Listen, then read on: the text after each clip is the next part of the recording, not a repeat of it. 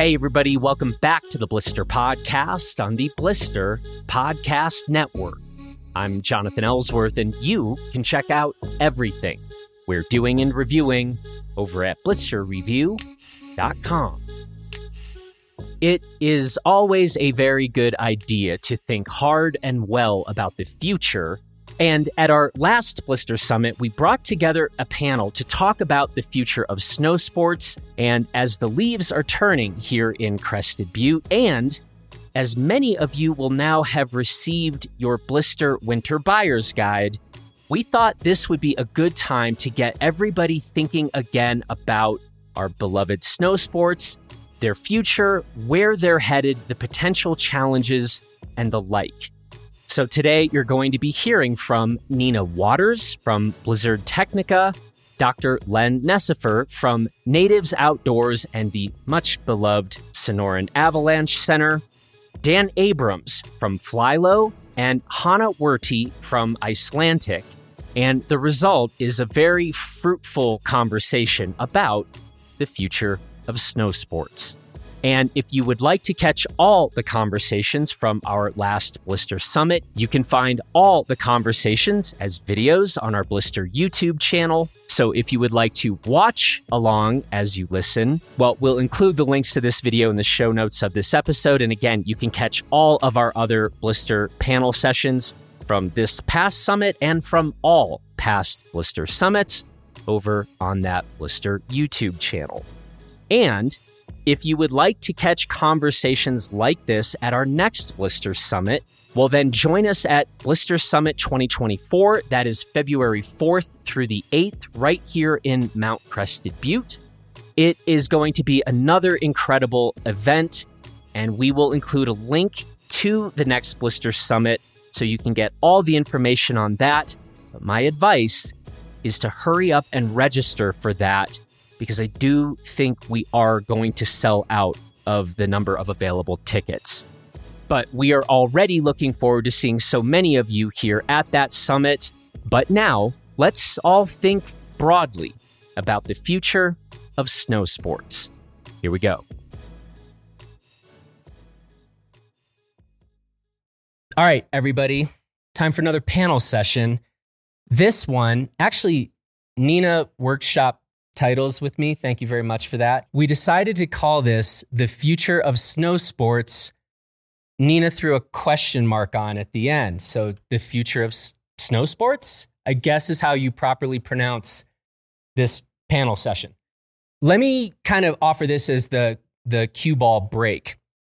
I just been thinking a lot about snow sports and what we're doing well, where we can improve, and as we just said in the title, the future of this whole thing. Two big things that I think are important to think about. We've spent a lot of time talking about climate change in terms of what that might look like for the future of snow sports. I have found myself thinking more about demographics. How are we today? How are companies today in the snow sports industry talking to young people? Are we bringing young people into these sports? And how are we doing in terms of just broadening the base of people who like to slide around on snow? So those are just a few of the questions I had. And what I like to do sometimes is then just create panel sessions about some of the things I'm wondering about. And that's exactly what we've done here tonight. So with that as a bit of an introduction, I would love to have our panelists just tell you a little bit about who they are before we get into some pretty big topics and hopefully some very good ideas. So Nina, tell the folks about you. Of course. Hi, everybody. My name is Nina Waters. I am an ambassador for Blizzard Technica, the Women to Women program, as well as Kari Tra. I am one of their ambassadors as well. And I am really involved. I'll do a lot of work in DEI. So that, for those who don't know what that is, diversity, equity, inclusion. And so I do a lot of that in the idea of bringing more people to the outdoors. People who have never experienced it or never had an idea that they could ever experience what the outdoors could bring to their lives. So that's something that I take a lot of passion in. I also am on the Blizzard Technica idea team. So we are kind of the team that brings some of these diverse groups to the mountains and try to get them on snow particularly. But I also, in the summer, I'm a raft guide. So I try to get them on rivers as well. So yeah, glad to be here. Len. Hi, my name is Len Nessifer. I'm the Chief Facet Officer of the Sonoran Avalanche Center. We're a for-profit avalanche center based in Tucson, Arizona. Right? Looking at, one of the areas we've been working a lot in is in non-snow avalanches. If you look in the dictionary, it'll define avalanches as, of course, snow, but they talk about rock, dirt, all those other things. And we figure there's a for-profit opportunity there. We've been working a lot with companies on talking about climate change, shit posting on the internet, because that's a lot of fun. And basically using thirst traps to get people to vote. It's, all of the above. But yeah, we have our company car here. It's an Italian sports car. It's fully wrapped. You might see it in the parking lot. But we're here to just raise awareness about, the importance of where our facets are coming from. There's a lot of questions about what the government's doing, what Vail's doing. We really have to look deep into this. So that's why I'm here. Hannah, good luck following that. Yeah, I don't know what I'm supposed to do with that one, but I'm Hannah Wordy. I am the marketing director at Icelandic Skis. If you're not familiar with Icy, we're a Colorado brand, born and bred Colorado. We make our skis in Denver, and I guess I wear just a lot of hats at the company. And lately I've been trying to lead and kind of present more experience-based trips to our audience, which I think is kind of relevant to today's discussion. But yeah, I'm super stoked to be here. Thanks for having me. Dan, who are you? I am Dan Abrams. I'm one of Jonathan's patients. When I have boot problems, I call Jonathan. Mm-hmm. When I have ski problems, I call Jonathan. But I'm also the co-founder and president of Flylow Gear, which is a ski clothing company that has a lot of home bases, one of which is Colorado and Tahoe and Jackson and Seattle. And I started the company in my mom's basement, and I am still a devout, habitual skier, and I've built my life around being able to ski most days or mountain bike, when there's no snow. And I think that I just try to pay attention to what's going on in the outdoor industry, and that Flylow's a reflection of the community. So it's interesting to have a touch point on every part of a company because we're small. And when there's successes, it's, like I have a lot of good people that I work with. And when there's failures, it falls on me. So don't take any of it lightly, but I'm having a good time doing it. Well done. So, we've got a lot of people from a lot of snow sports companies in this room. And, I think this will be a great thing because I think some of the things that you folks will be hearing tonight, you'll be like, oh, good. Yeah, we're kind of doing that. And then there will be other things where it's like, we never thought of that. And, I think that as Nina and I were talking about this the other day, again, I think we have come to, probably many of us have sort of heard like, oh, if you happen to like skiing or snowboarding, bit of an existential threat if all snow goes away. But again, I've just been thinking too about, well, if the community of people who mountain bike, ski, raft, like to go outside, if that demographic continues to age or continues to sort of stay narrow in terms of who we're bringing into these things, also an existential threat. It's not what I'm afraid of because I think that we are better than that and smart enough to adjust course. Everybody always, every company, every industry should be adjusting course.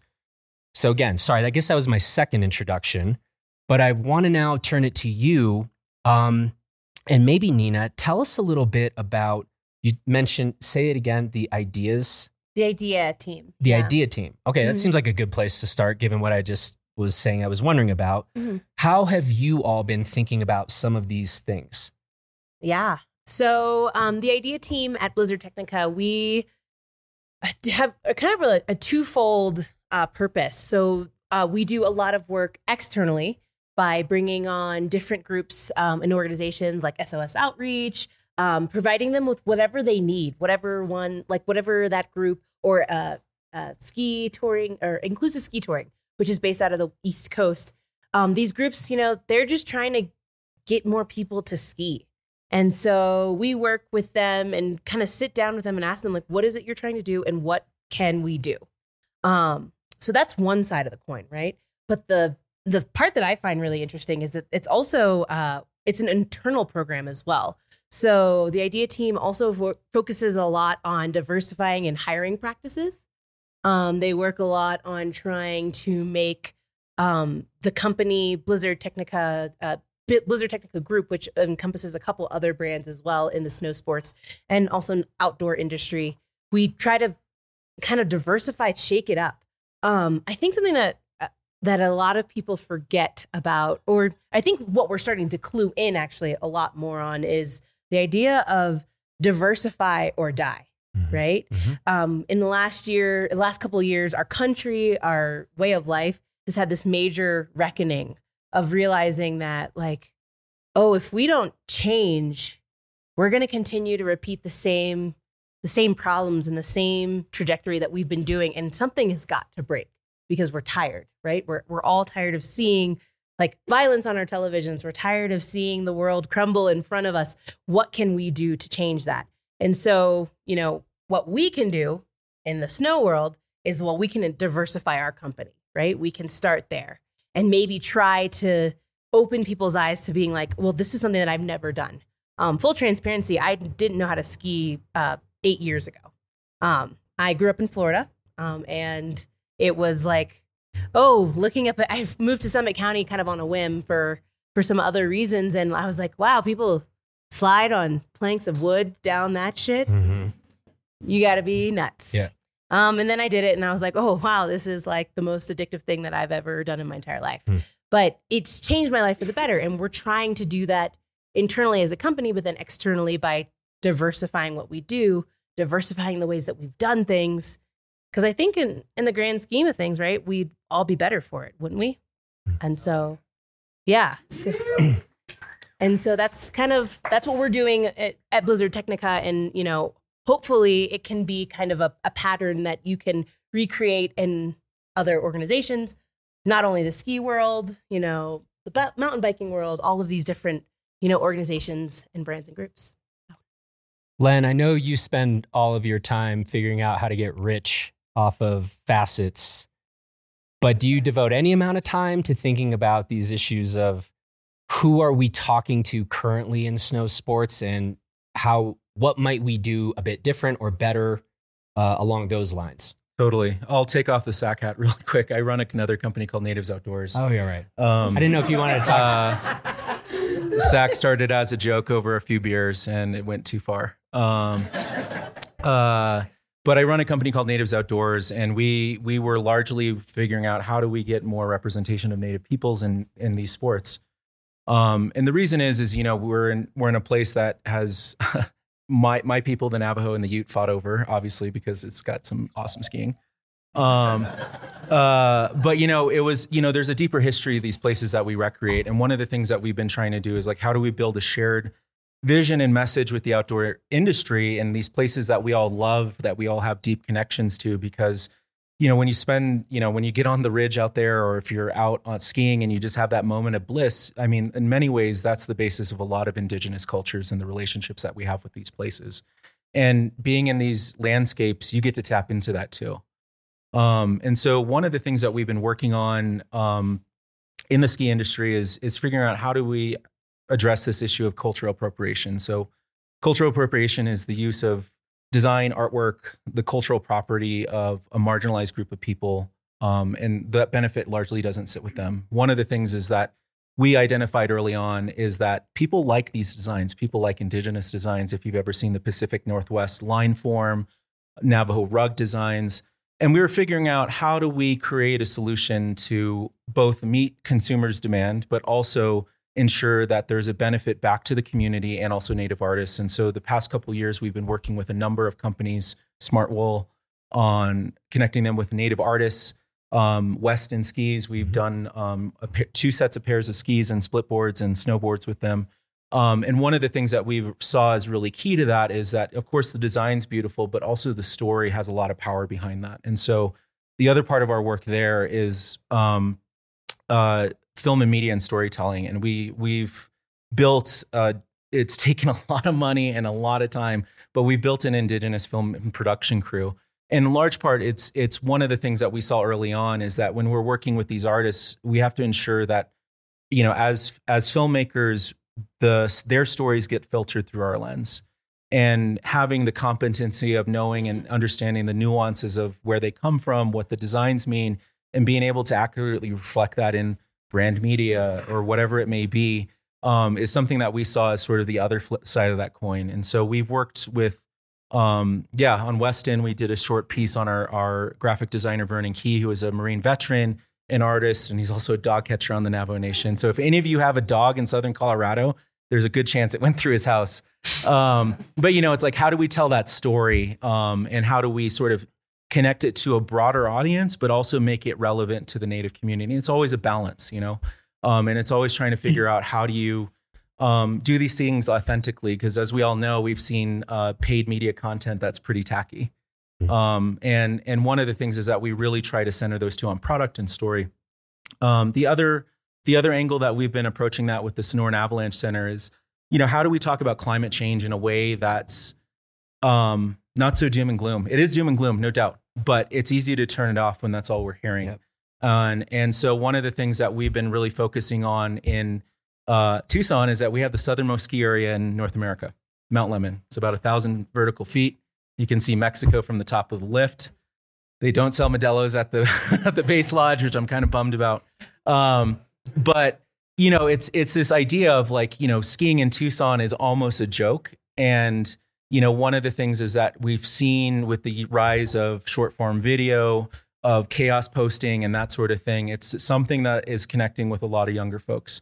And so it's like, how do we retweak our messaging and branding and the way that we're talking about climate change in a way that engages younger folks, in a way that's funny and fun and like, yeah, haha, we're skiing on rocks, into a way of, of connecting with that younger audience in a way that draws them in. And then once we need to feed them the vegetables of like, here's the climate science, here's what's happening in the Colorado River, here's what's happening in the snowpacks, they're much more receptive.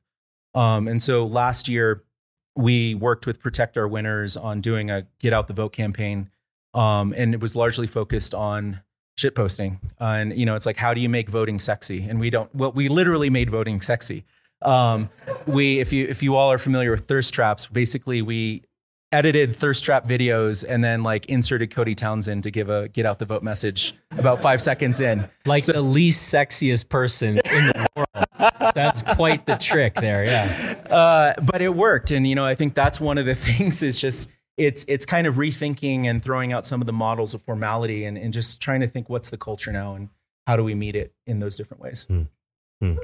By the way, I need to tell this because my good friend, the strikingly handsome Justin Bob, he told me this a couple of days ago, Len.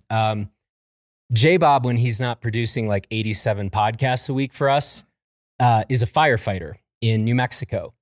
And he told me that his entire team, his entire firehouse follows the Sonoran Avalanche Center. And he said none of them ski, but they think it's hilarious and awesome. And I was like, okay, we're about to do a panel on like, how do we broaden reach? And one, J-Bob would have been mad at me if I didn't tell you this story. But two, I was like, okay, well, there's one thing right there where we're captivating the interest and attention of people who aren't diehard skiers. They don't even actually do this. And I'm like, man, we need to only like find 197 other ways to do things like that. And then we got it. So you got 196 more to figure out tonight. So anyway, but thank you for that. Yeah. Hannah and Dan, I've got a slightly different question for you. from the outside looking in, it seems like your respective companies, Icelantic and Flylow, are doing quite well. There's growth. We're doing well. Businesses, turns out, are hard. So on the one hand, it would make sense to me if it's like, man, we're just trying to keep it all afloat every day, right? I would get that. I'm curious to hear from either both of you, how much time do you think about the sort of things the questions I've raised tonight in terms of sort of even future-proofing your own companies? Hannah?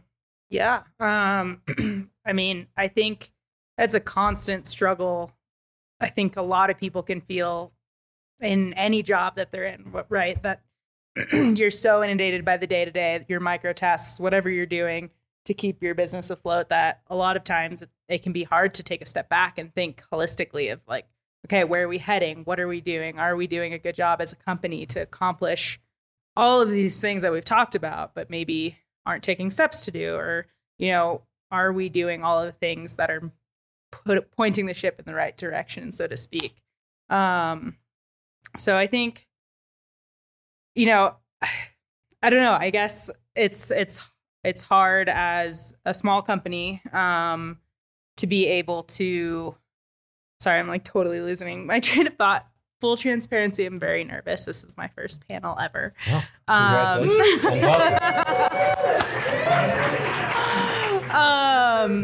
But I think one word that Len said that really stuck out to me was accessibility. And I think that comes down to so many. I mean, there's so many things that fall under that umbrella. It comes down to diversity. It comes down to the barrier to entry in a very expensive sport, whether that's skiing, mountain biking, whatever it is in the outdoor industry. And then I think it also comes down to just ease and intimidation. I think there's a lot of intimidation that surrounds skiing. And I think about some of the, media, it falls to so many levels, but I think it falls to a lot of the media that is produced a lot of the times, and trying to make that relatable is hard. And seeing, videos that are coming out from whatever Instagram accounts or TGR, it's amazing skiers doing these really cool things, and that's aspirational and beautiful in its own way. But how do we create content that relates to somebody who's never skied before, or has never even thought about it, or whatever it may be? So I guess relatability is something I try and focus on as a brand, and the content and the messaging that we're putting out is how do we make skiing relatable, fun, approachable, and something that everybody can do. And that's a big ask and a big question, but yeah, I don't know. I guess I'll start there. Dan. But Absolutely. I think that over the last 3 years, as DEI became a big part of the conversation, and we've already been talking about climate change, it had everybody at our company looking within and seeing what we were doing and what we weren't doing, and going down to the nitty gritty of like just looking at the fit of our product and like trying to be inclusive. And we had no idea, because like I'm a medium that wears a large, and like so I'm very focused on making stuff fit well on me. But like we realized that our fit gradient was really small, that we weren't taking care of the extra smalls or the XXS, and we weren't taking care of the double XLs. And it's stuff as simple as that you think we would have taken care of. But we were 12 years old at that point, and we looked within, we looked at our color palettes and started to look at, like, oh, there's this broader range of people in the world, and we should think about the color palettes that work on different people's skin. Like you and I talked about, Nina, right before this panel. We looked at the content that we were creating and tried to represent a broader, more diverse community that is the ski community. And then there's the whole aspect of just global warming and having an apparel company that was so focused on skiing. So in order to protect our company, we decided to start making summer apparel. And, like sometimes it's going to be a long summer and sometimes it's going to be a long winter. We always hope for a long winter, but that was a way that we could protect the company and the jobs for the future. So it's definitely, everything gets wrapped up. And fortunately, we had our VP of product, a guy named Chris Bloom, came on, and he had come from some different brands like Fox mountain bike apparel, Under Armour, doing ski apparel, mountain hardware. So all those things that anybody that knows Flylow is like all phases of our game: outdoor, alpine, mountain bike, alpine skiing, and mountain biking. And he was really great about showing me not only how we look within, but what we can do to change it. And so we've completely revamped all of that stuff that we've talked about. But that's just what we can do to start. We have to keep looking within and seeing how we can be better, because that's what it takes to make a company keep going. And that's what this, like snow sports industry needs is being able to adapt. Like I was saying before, like we're a reflection of our community.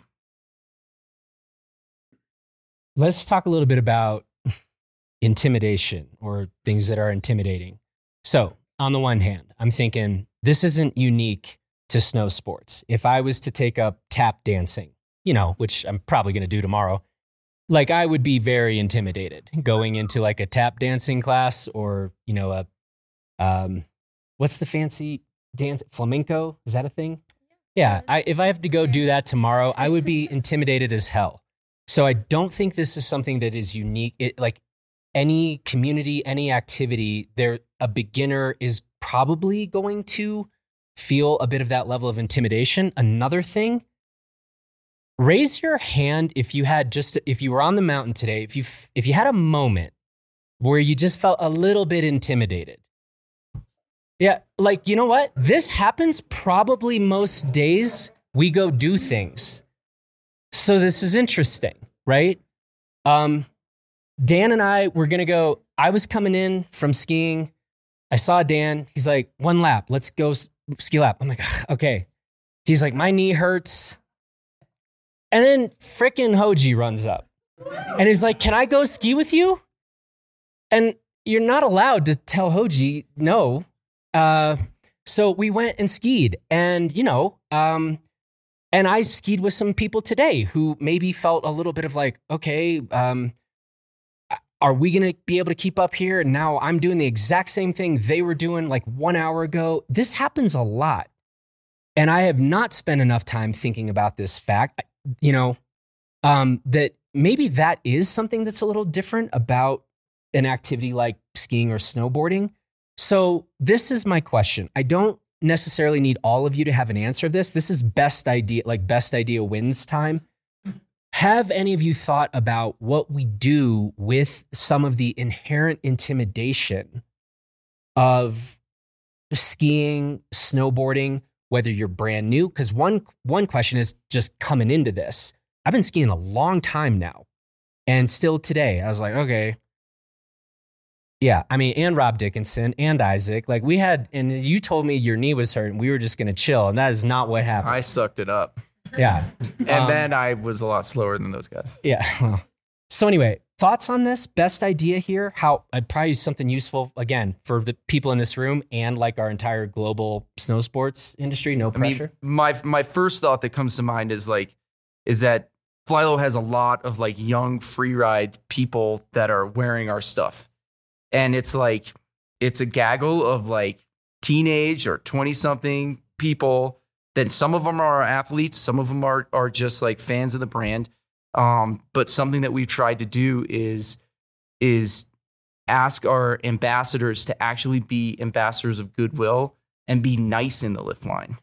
Like don't intimidate people going on the Jackson Hole tram, because I'm one of them. Because God forbid, like I piss off those guys and Flylow Dan's car gets keyed or something, But I think that is something where it usually starts with like the influencers, and they're the, like the most advanced skiers or snowboarders. They're on the hill every day. And those are people that I actually can influence. So companies can ask their ambassadors to like actually be good. I think we try and do something very similar at Icelantic. Every member of our athlete and ambassador team is considered family, and we do our best to be super proud of all of them. And all of them have done a very good job for the most part of speaking well and just being friendly and inclusive. I've seen situations where some of our athletes were out skiing and wanted to ski with other people who were maybe not as great of skiers, or they were new to the sport. And it's a beautiful thing where you can be in a situation. It's like, it doesn't matter what we ski. It doesn't matter if we're skiing groomers all day, greens, blues, whatever it may be. We're just out there having a good time. And I think perpetuating that inclusivity and that like just friendliness is a big part of it. It has to come from ambassadors. Everybody. I can speak to the receiving end of the generous ambassadors. I taught myself to ski in 2017. I was the biggest kid on the bunny hill. I had YouTube up, and I was like, how do I do this kind of turn? Still can't do that kind of turn today. But one of the things that I sort of in the path of creating Natives Outdoors, we were kind of around Bears Ears, and so I met a lot of snow sports athletes in the Salt Lake region because of the connection of the Salt Lake area to Bears Ears and what was going on around OR. And some of my earliest friends were like Brody Levin and Forrest Shearer, and I just was really honest of like, I want to go do these sort of adventures to tell these stories, but I'm not the greatest skier. And they really took me under their wing. And, and like that mentorship gave me the confidence that I knew that I had the people and resources to, get better and like and they believed in me, of course, which matters a lot. But, I think I always think about that in terms of then how I treat people that I'm mentoring now and how do I approach that? Because as you all know, like those people have a lot of influence and a lot of impact, and like word gets around about what people are like. Right. So, and especially if like that approachability and that just sort of willingness to share knowledge and to like know in sharing knowledge, we're building community and we're building camaraderie. And I think that's a powerful thing. Yeah. I mean, as like I said, I'm one of the newer people to this sport. I feel like an imposter every time I get on my skis, but I let that kind of settle in the back and enjoy it so much more. And I guess I ask, like, I question all the time, like, does skiing have to be like that cool? Like it doesn't have to be really cool to be enjoyable. In fact, at some point, right? Like, I mean, we glitz and glam, and as much as I love like a really beautifully shot and rad ski film, and then like, yeah, it's fun at the end to like roll the credits and like show all like the screw ups at the end. But like, how many times do we get to see like somebody who's like learning and then like progressing? And then there's one influencer that I follow, and I'm forgetting her name right now off the top of my head, but she whenever she's an influencer in the running world, and whenever she posts, she's like always like, please don't, she's skiing, she's learning to ski, and she's like, please don't give me feedback on my skiing because I just don't need it. I'm just trying to have fun out here.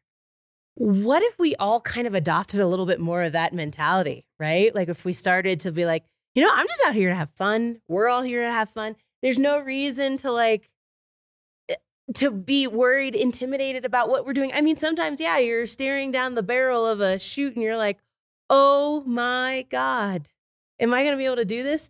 And the best part about it is when you do it and you feel so alive, even if it wasn't pretty, even if it wasn't the best, the best activity you've ever done. Like you've had days where it's not that great, but it's still so much fun. And sharing that with other people, I think, is something that we need to focus more on, is sharing like the times, like the 9 times you got up after you fell, 9 of them. I was asked the other day, like, what's your favorite day skiing? And I swear to you, it's like the day I skied at A Basin from the top to the bottom without falling. That was the best day. And I've had some great days after that, like with lots of snow and all that stuff. But the best day ever, still to this day, is like the day that I felt like I accomplished something. And so I don't think that skiing needs to be that cool. I don't think the outdoor stuff needs to be so cool. We don't need to glitz and glam it. Maybe kind of show. And I think that also removes us away from like some of those expectations of like needing to have like the coolest gear and having to look like my kit matches and having the freshest stuff. Like, you can enjoy this on anything and in any way. Just get out there and and all of us could be responsible for that. We all have the tools, the ability to bring someone out and say, hey, let's go have fun today. And you don't need to be perfect. And having a little more grace, I think, is the world that I want to live in the outdoor industry.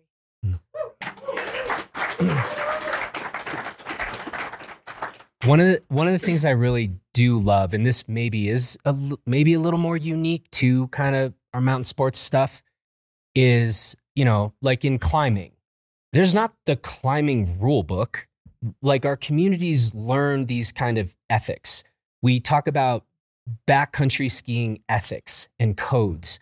And what I love is our ability that we don't need like legislation on this for some of the things you're talking about. It's just like, if you happen to be in this room or watching this panel session after the fact, that we just know, okay, right. So part of what it is to be a skier or snowboarder means you are never making fun of somebody's gear. You are never, it's like, we just don't do that as a community because that's messed up. Right. And so to just follow up on your points, we've talked about mentorship, and we've just talked about don't make it doesn't need to be cool.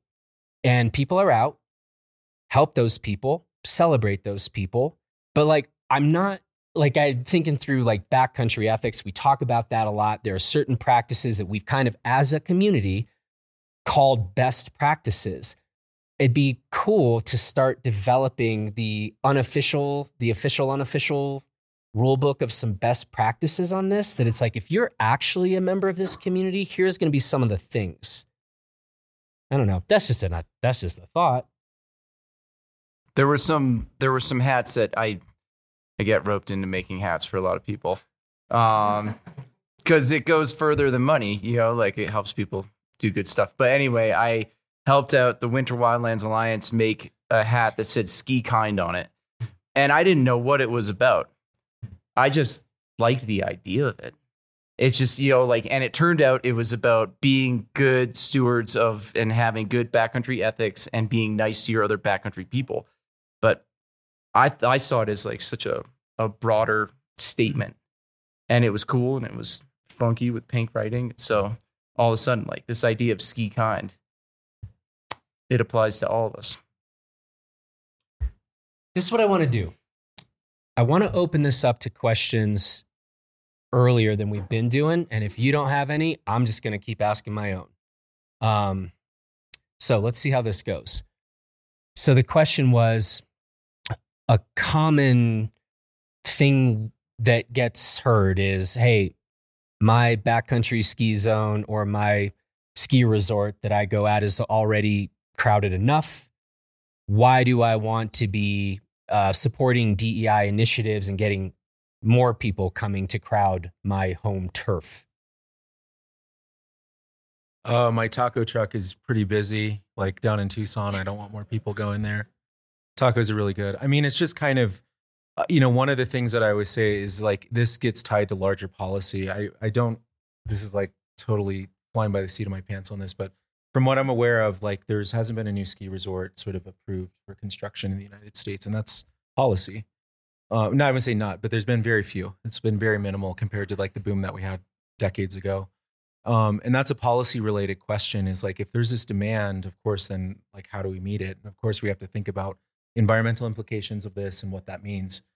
In Tucson, it's interesting because, it's a ski resort that's mom and pop, owned by a family, and it attracts a lot of folks from Mexico, from Tucson, from other areas.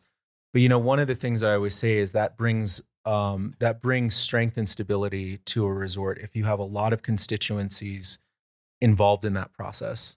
Whether that's, we might be looking at a future where resorts economic viability is threatened.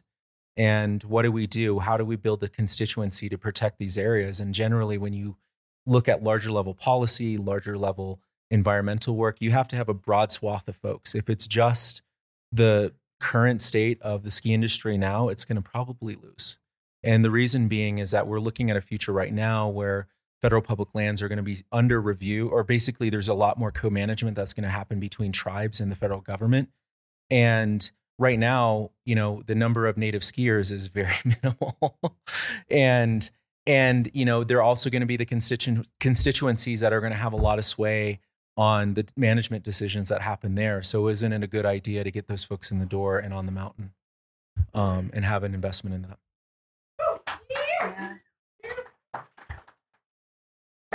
I think, the resorts and the trailheads are already crowded, and getting to the ski hills is difficult. That we all need to come together and try to push for more public transit and making it easier for all of us to get there. That's going to make it easier for all people, that are looking to join the ski community, regardless. But just sitting back and complaining about it, it's frustrating. I know. So that's when, we have to act. I think it's a matter of attitude too. I'm in the Front Range of Colorado. I-70 is horrible on the weekends. It's something like I could sit here and be super angry in traffic, or I could say, okay, well, this isn't the best, but look at all these people going out to do something that's really rad. And whether it's their first day or they're going to ski an hour or the whole day, I feel like it's coming together as this is a good thing. Skiing is fun. It's supposed to be fun. I mean, there's no simple answer, I don't think. There's no, ski passes have never been cheaper, but also access to skiing has also never been harder. They kind of conflict, but somehow, these places are also getting inundated with a lot of people. But, I think what's wrong with a lot of people realizing something that I would assume a lot of us have always known, right? The pandemic opened a lot of people's eyes and minds to a world that they had never knew existed.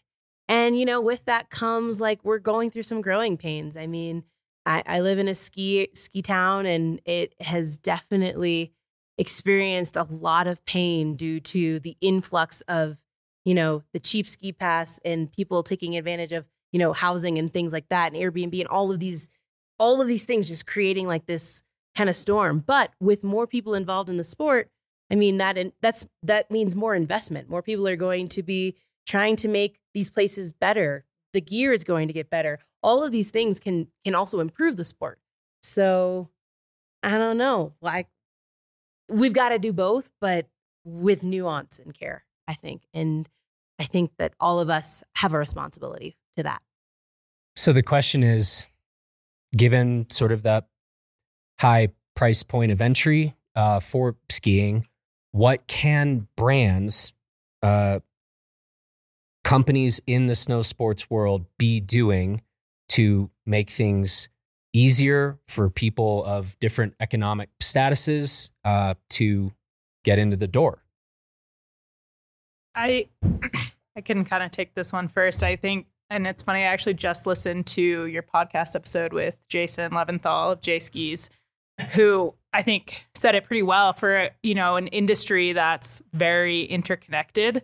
I think a lot of times brands don't do a great job of working together. I think there's a lot of room in this industry to provide different opportunities, whether it's a weekend or days of skiing at a very low intro rate where you can go get boots, get skis, get 3 lessons through the season. Things like that, where we come together as an industry, both on, the resort side, on ski side, bindings, whatever it might be.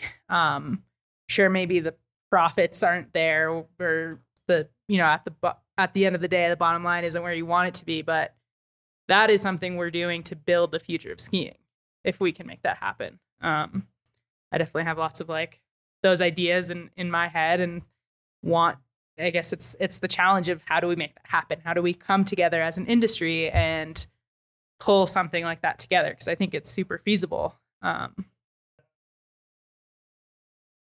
I think it's starting to. I mean, I've seen, there's been things like this demo, right? Where you can come and test skis and test outerwear and boots and skis. But is it super obtainable for the average person to come here and spend, the cost for Blister Summit, the cost of lodging, the cost of getting here? Is that the most obtainable thing? Are we doing like the most we can in that category? I don't know. I think that's something I'm still trying to figure out. I think, in some respects, it's supporting organizations that are going to bring people up and introduce them to the sport, like Big City Mountaineers. Yeah. I know like the local Tahoe Truckee school district and where I live, like they're doing school days where they take these kids, every kid in the class up to the ski hill, and my kids are fortunate, and obviously they have to ski. My kids, but a lot of the kids in their class, like it's like half of our community is Latino, and some of these kids had never even turned up the road to Palisades Tahoe, and my wife was like telling me this story, and they're just like their eyes were wide open, they were blown away. It was only 2 miles away. So stuff like that and encouraging the schools to do it. And then from like a pure brand standpoint, like we can generate money and we can spread, like word about this stuff. And I think that's great. But I think also looking at our product line and making it more accessible.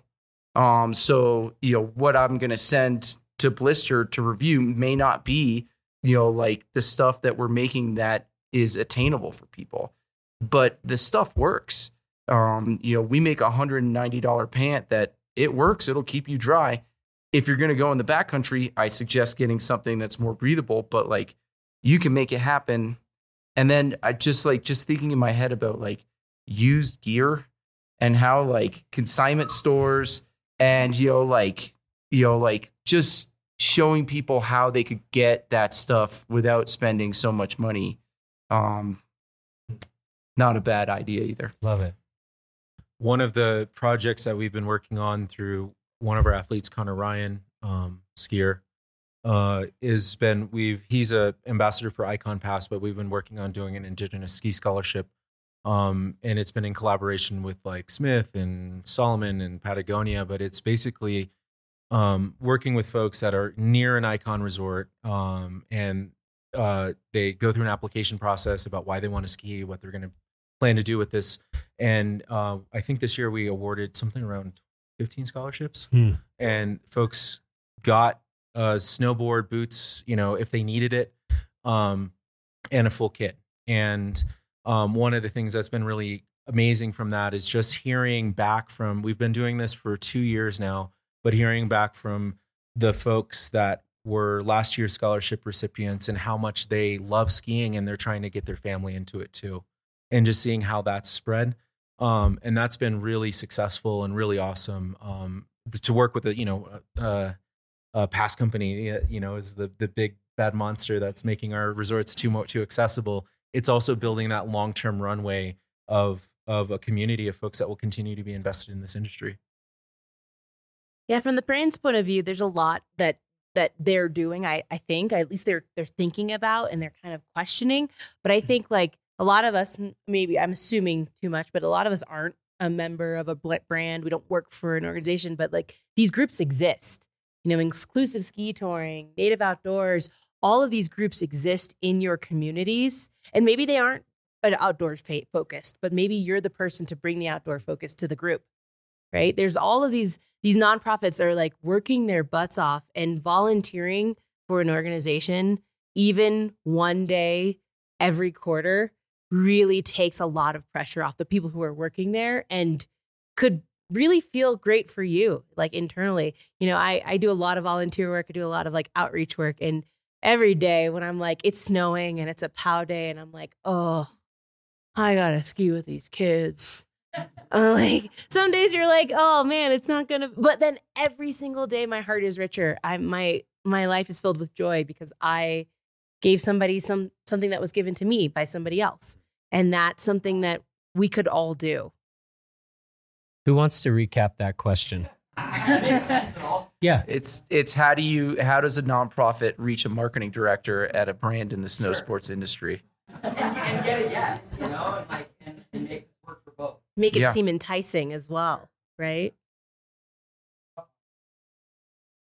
mean, I think they, like nonprofits are businesses, and they, obviously successful ones are ones that communicate their message well through content and social media. And then that is something that then inherently, marketing directors are going to be attracted to. So approaching a brand and saying, hey, here's a chance that you can do good. Here's how you can support us with your product or with, your customer file, your, all of the customers, your email list and stuff like that. And here's what we can do for you. And it's, it's simply, spreading the word that this company has a soul. And I think, it's the same question that an athlete should be, it's the same thing that an athlete should be thinking about when they approach a brand as well. And, we all want to work with as many nonprofits as we can. We just need to be approached, and we need to be, we need that information so that you're not just throwing money everywhere, because then you're not going to be as impactful. Yeah. I think to follow up on that, I feel like on the brand side, we get requests from lots of nonprofits every day, and all my inbox is flooded with them. Hey, can you donate skis? Can you sponsor this X, Y, and Z? And it's so hard because if I dive into a deck or really get into it, I'm like, this is so cool. I want to support this. This is going to serve this audience or, this population. And so at the end of the day, it's kind of a game of which lever can I pull that's going to do the most good, and that's going to serve the most amount or the greatest number of people. And if it's not dollar amount, okay, can it be product? Will that help? Obviously that's product doesn't help pay the bill at the end of the day, but maybe there's an auction, and I think it's just trying to, like you said, figure out what makes the most sense to make the biggest impact. Authenticity goes a long way as well. Yeah. Being completely honest and authentic about what your mission is as a nonprofit. In another life, I worked in nonprofit development. So I was always asking people for money all the time. And it takes a lot of just being 100% pure and honest about I believe this is going to do something good. And then having a little bit of proof of that you've done some good before. It takes a little creative thinking, but it's possible. Who's recapping that question? I'm now just... Yeah, I think the question, how do we address climate change, and how do we think about that? First question is how do we address climate change? And I think the second part is how does DEI and diversity fit into this larger equation? I think in large part, the Sonoran Avalanche Center started out as a joke. I think we had 3 IPAs at that point. But in Tucson, it's we're living at the fucking tip of the spear of climate change. Mount Lemmon Ski Resort has no artificial snow. It basically gets whatever we get. I think we've gotten 62 inches of snow this year. Going strong, going for, a lot more, hopefully. But it's in many ways, it's the canary in the coal mine. And we're looking at, there was a 1961 article in the New York Times that was selling Tucson as a ski destination, right? And it was called Desert Ski Trails. You can look it up. And it talked about how the length of the season was from early December until April. And now we're lucky to be open 20 days a year. And, granted, we poach the resort when it's closed and ski the ice. But, it's we're skiing some pretty terrible snow. And, I think one of the things that I've been thinking about is haha rocks, like, but like it's a real thing for us. And it's like one of these things is like almost in deglorifying skiing, it allows us to have that ability to like, oh, like actually sometimes most of the time that we go ski in the backcountry, it's usually pretty shitty, right? I mean, it's that 80-20 rule. It's like, why don't we talk about the 80% of when it's just crust? Or when it's just weeds, or, when we're just bushwhacking, there's, I mean, of course, some of that, but I think in terms of the media that you see out there, it's that perfect powder turn. It's the deep pow, which is true. And it's like, that's something we should celebrate for sure. But it's something that's going to be increasingly more rare if we don't address climate change. I think the other part of this equation is snowpack is our water. Like when we ski, we're tapping into a very important part of our water cycle. And I think one of the things that when we, it's like, how much are we talking about our hydrological cycle and the importance of snow and educating our consumer base of what this matters? Because we're having a pretty decent snow year, but there's still going to be a shortage of water on the Colorado because all the soil that is from here, between here and all the tributaries to the Colorado, they're sucking up 50% of the water that would otherwise end up in the Bureau of Reclamation's models. They're assuming that this is 75 or 80% of that water is getting there, but they're finding that it's way less. And one of the things that we, as skiers, we have the platform and the ability to do is to talk about how these places are changing. And like, we have such a privilege to tap into this side of the water cycle, but it's also that bellwether. And I think skiing here in Crested Butte, that water is going to come out of my tap in Tucson. And, it's like, okay, what ski company is going to come do a brand shoot or talk about, in Tucson, Arizona, the doors open. I'm happy to take you on some backcountry lines on Mount Lemmon. But it's like also like I think about the Marquette skis like that are no longer made. I mean, those are perfect for Mount Lemmon ski conditions, but we have to like make do with destroying our backcountry skis instead. But there's, I mean, in thinking about what are the sort of products that we could offer in the future that are really durable, that would actually be the rock skis. I mean, like make them out of kayak material. Marquette did it, and now they're no longer around. So I think brands, I think, and everybody's talking about it, and it's, it's reducing your footprint by using better materials, investing in, in sourcing materials that are recycled, that can be compostable. And ski manufacturers are doing it. Apparel manufacturers are definitely doing it. But it's also stuff like lead times, like the difference between my jackets showing up late and me having to air freight them in, or me putting it on a boat that burns so much less carbon. Like that is super important to us. So, as a brand, we're trying to forecast further out, try to get everything on the boats, hope the boats are getting more efficient as well. And the biggest thing, at least for Flylow, is durability.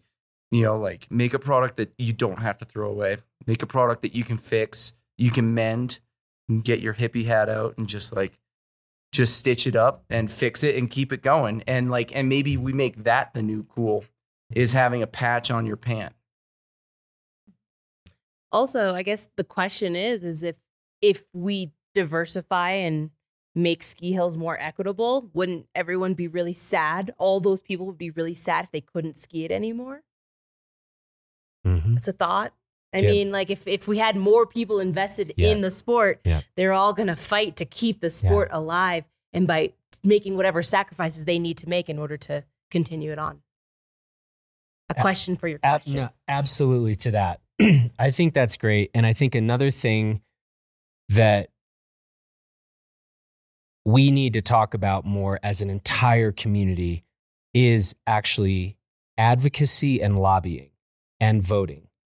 Now I want to go macro, because I think you all just talked about some things as individuals that we can do, but I think we do need to see more coming together of big ass players in the snow sports world, all banding together and start to use that power in terms of influencing policy. And if that's not happening, honestly, I don't like our chances with a lot of this other stuff. If we're actually serious about making impact. So that's something that I've been wrestling with sort of a lot and trying to think through. So the individual actions, fantastic. But if we're actually serious about this, our snow sports industry is not united like it needs to be. And this needs to start with the biggest players. And then we can all fall in line and do our part. But I think if we don't see that happening ASAP, that's actually probably the most doom and gloom scenario and the stupidest, the most like slitting our own throats type of thing as an industry. I mean, I in some of our work, we work with the Department of Interior, and I mean, I know Deb and whatever. I mean, but if you look at their senior advisors, there's no skiers in that highest levels of government policy, you know, and we're kind of this anomaly of Natives Outdoors coming to them, of like native skiers talking to the native Secretary of Interior. And it's like, oh, wow, like there's actually like it perked your interest in a way that like isn't there. But I think more reflectively, like, you know, across the board, there's not enough representation in government, in our elected members of Congress, of folks that are part of this industry and that will advocate for it. You know, they'll pay the lip service, blah, blah, blah. Like Aaron, fellow SAC conspirator, went skiing with Senator Martin Heinrich of New Mexico. And, you know, those sort of events where you can get a senator, a congressperson, a special advisor to the Secretary of Interior to go out, spend some time on the Hill. Honestly, that's going to be the most memorable trip that they've ever been on, because most of the time they're out just like looking at a new statue that's been created or something, just really boring stuff. And I think really in leaning into that, it's like there's ways in which that can come together, and that has real impact. I also, I don't want to say that you're wrong, but I push back because I also have, in my own personal experience, brought down senators, government officials on rivers, on the Yampa River, one of the last wild running rivers of the West. And they were talking, you know, oh, how beautiful, how scenic, how wonderful these places are. And then on the bus ride home back to the boathouse, they're like, so yeah, we got to clear this place through. We got to get this contract to happen so that we can get these farmers this water, blah, blah, blah, blah, blah. I think we should say screw them and take it on ourselves. Like, we need to stop. Like, I know it's like politics sounds gross and nasty, and man, does it suck to think that like I don't want to run for an elective office, but like we kind of have to, because if we don't act, like they aren't going to. They'll give us lip service all day, but they won't act in the way that's in our interest. So like talk to your county commissioners, get on those boards, sit on those like really long Zoom meetings. Like, act yourself. Like it's dire. Like, they aren't going to do it. We have to save it ourselves. Like, and everyone has a responsibility to do that. We're going to leave it at that. Please come talk to these folks. Thank you very much for this. Once again, I think we've done some good work in terms of getting some good thoughts and conversations started. As we said, there are a lot of brands here. And I very much appreciate the perspectives and insights and challenges tonight. So thank you all. Well, that's it for this edition of the Blister Podcast. I want to say thanks so much to Nina and Len and Dan and Hannah for this conversation.